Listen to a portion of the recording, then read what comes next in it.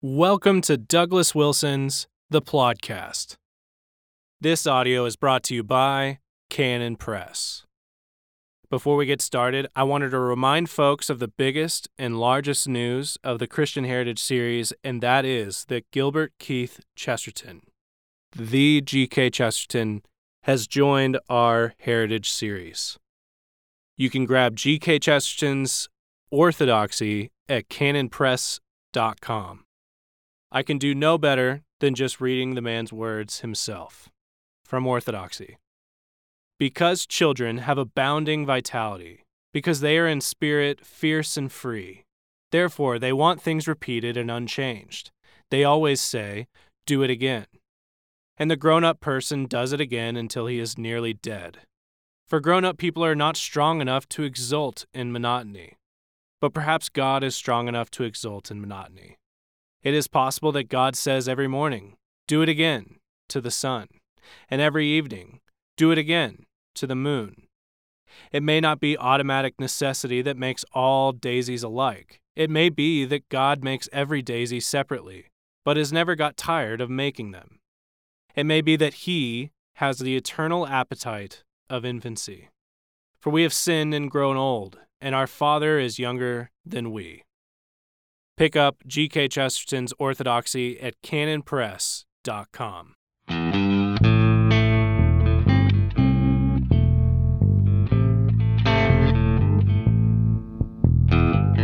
Yes, God. God don't never change.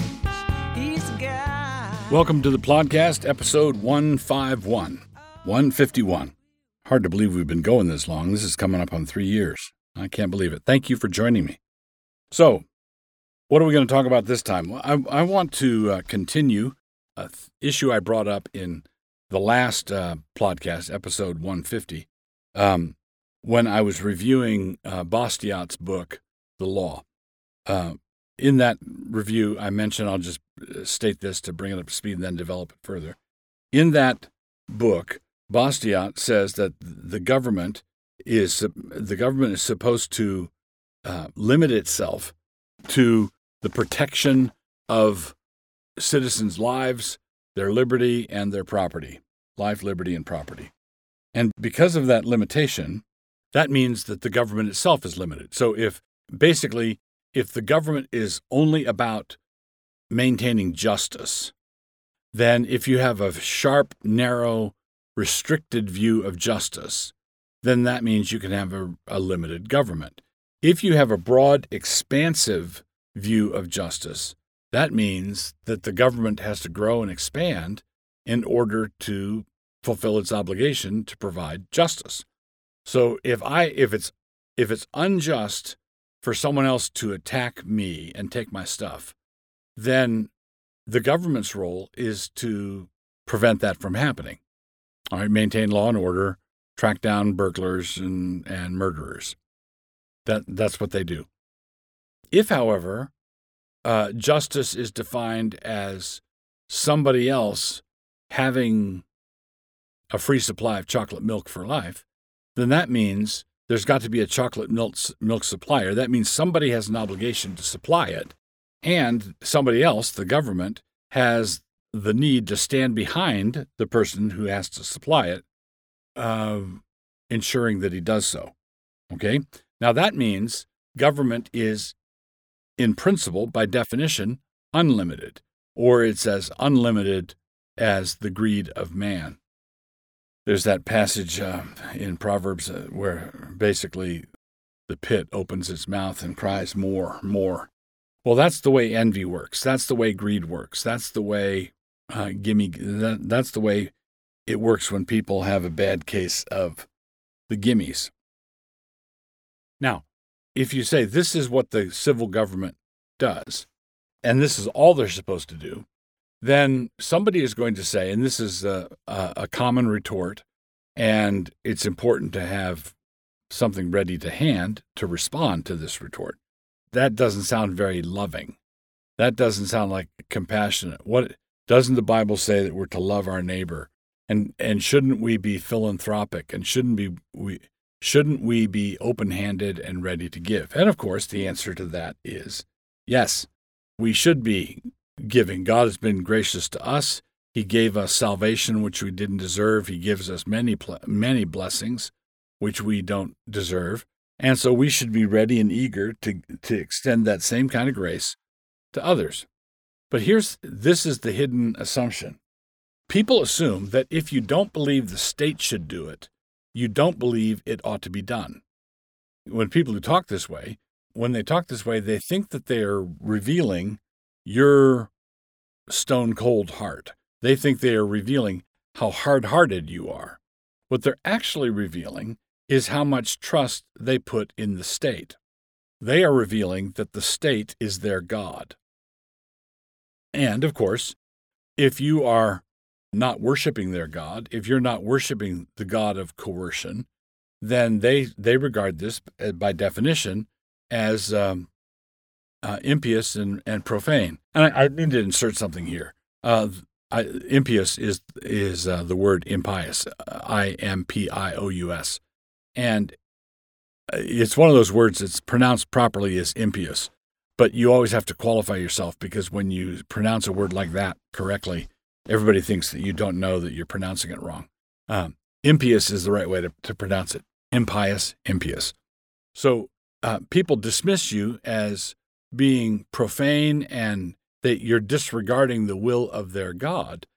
But notice there's a difference between true philanthropy, true charity, where you voluntarily give your own goods away. You have $100 in the bank, and you see someone in need, and you take $95 out and you give it, or you give all 100 to the person in need. That would be true generosity. That is genuine generosity. But if I see someone in need and I vote for Murphy down the street to pay higher taxes so that Murphy can take care of him, to take care of the guy in need, and Murphy does so because there's a guy with big block letters on his jacket standing behind him with a gun, in what universe is that an exercise of charity? What I'm doing is I'm using the coercion of the law to coerce Murphy into giving money to somebody else because I think that somebody else needs it. That's not charity. That is evil. It's just wrong. So to assume that it is keeping with biblical ethics for us to adopt the ways of coercion when it comes to redistribution of wealth, that just shows how far we've drifted away from what the Bible teaches. Always will be God. So, Podcast 151, we come to hamartiology. You guessed it. Here we are, back in the midst of hamartiology, our study of sin. This is our lawful study of sin, unlike the unlawful study of sin that we all engage in from time to time, which we shouldn't. So, our hamartiological study this time brings us to consider the meaning of aphrosune, which has been rendered in the King James as foolishly, foolishness, or folly. Foolishly, foolishness, or folly. It's interesting that it's translated, the word is translated in three different ways, as an adverb, as an adjective, as an adjective, as an adverb, and as a noun.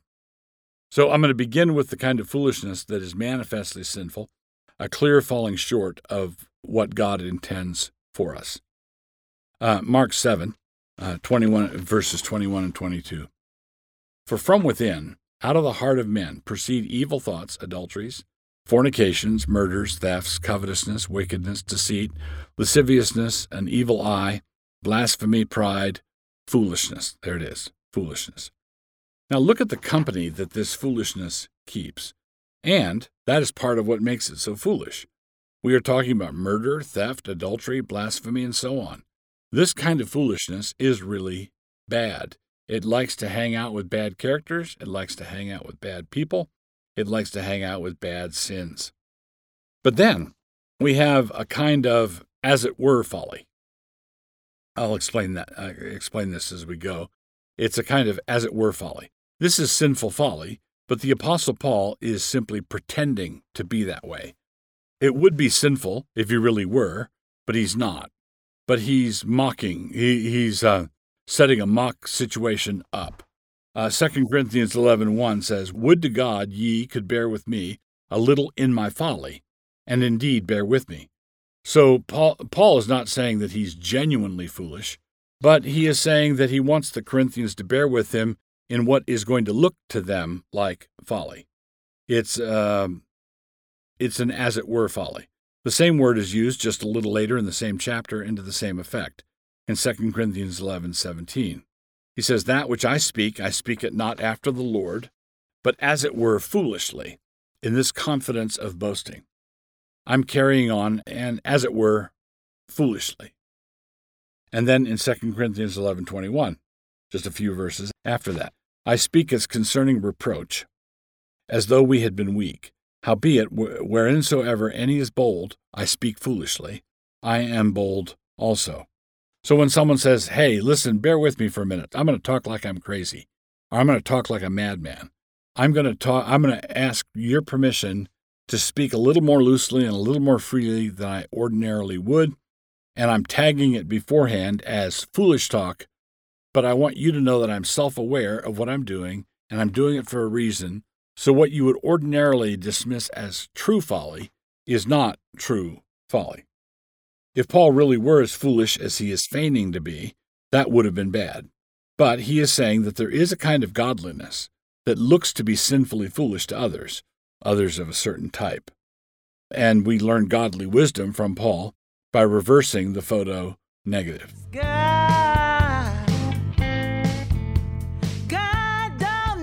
So, in recent months, I've been going back to a few Francis Schaeffer titles that I read many years ago in the 70s and 80s. And one such title that I've gone back to, I'm almost done with it again, is The Christian Manifesto by Francis Schaeffer. The Christian Manifesto by Francis Schaeffer. It's really striking. He wrote this book in the early 80s, and he was lamenting the state of law in Western countries, particularly the United States, and the encroachments of the state. And it is amazing to me, listening to this book again, and if you've not read it before, I think you need to read it. The fact that it's almost 40 years old, doesn't keep it from being highly relevant. Some of the examples are obviously dated, but the principles are all like fresh grass in the spring. It's amazing how relevant this book is. If you've read it before and, oh yeah, that was a good book back in the day, go back and read it like I did. It's astonishingly relevant. What Schaeffer is doing is he's identifying the great idol of our age, which is the state, and he is bringing historic Protestant Reformed theology of civil resistance to bear on our relationship to the overweening state. He gets into all the issues, civil disobedience, civil resistance. He refers to many of the important characters in the development of the theology of this, most notably Samuel Rutherford's Lex Rex, the law is king. Samuel Rutherford actually would have been executed for that book. It was regarded as treasonous. It challenged the theology of the divine right of kings, because when you say the Lex Rex, you're saying the law is king. The law is over the king, as opposed to the king is appointed by God to occupy that space, and you can't second guess him for any reason. He can answer to God, but he certainly doesn't answer to you. That was the previous paradigm, and the only reason that Rutherford wasn't executed for arguing the way he did was he died before they had an opportunity to execute him. He was summoned to the king's tribunal, and he was on his deathbed, and he sent a message. He sent his regrets. He couldn't come to his tribunal. He couldn't come to his trial because he was going, he said, to heaven where few kings and great ones come. So Rutherford establishes a godly pattern of how Christians, Bible-believing Christians, are to think about their relationship to the state. This is a strong tradition in Protestant theology, and sadly, it's largely forgotten. It was the basis for our resistance to Great Britain in the American War for Independence. One book by a French Huguenot from the 1500s was Vindicii contra Tyrannos, or A Vindication of Liberty Against Tyrants, and then Rutherford's Lex Rex. Well, Schaeffer is very much drawing on this tradition, and he makes good modern applications. Basically, what it boils down to is there's the three stages of Protestant resistance to tyranny. The first is to protest it, to prophesy against it, to preach against it, to exhaust legal means for resisting. That's the first stage. The second stage is to flee. And if there's somewhere, this is why a lot of our forebears came to America. They fled religious persecution, and they fled because Jesus says, if you're persecuted in one city, flee to the next. So go. Don't let the door hit you. If you've got a way of getting away to a place where this persecution is not occurring, then feel free to avail yourself of it. And then the third level is what Schaeffer calls force, as opposed to violence. In other words, violent insurrection, an attempt to overthrow the existing authorities, is not permitted for a Christian. But a Christian can take up arms to defend himself forcefully. But he doesn't take the war to the enemy. He doesn't try to overthrow the king. He simply resists the king in much the way that King David, before he was King David, fled from Saul. So did David honor the anointed status of the king, Saul? Well, absolutely, up to the point where his conscience smote him when he cut off a piece of Saul's robe. And so he follows him out and says, I did this, and, his conscience bothered him that he even touched the king's cloak. But at the same time, if there was anybody who was not cooperating with what Saul wanted by not turning himself in, for example, that would have been David. David had an armed band evading arrest, resisting arrest, not doing what Saul wanted at all, and yet he was using force to flee, and he would have defended himself had it come to that. All right, do you see that? So Paul had his small army, and if they'd been trapped in a canyon, they would have defended themselves, I'm sure. But he wouldn't ever have marched on Saul's capital city in order to overthrow Saul. He wasn't going to lift up his hand against the Lord's anointed. So if you are as troubled as you ought to be by recent events in our country, then now is the time to revisit the Christian Manifesto by Francis Schaeffer. It's very good.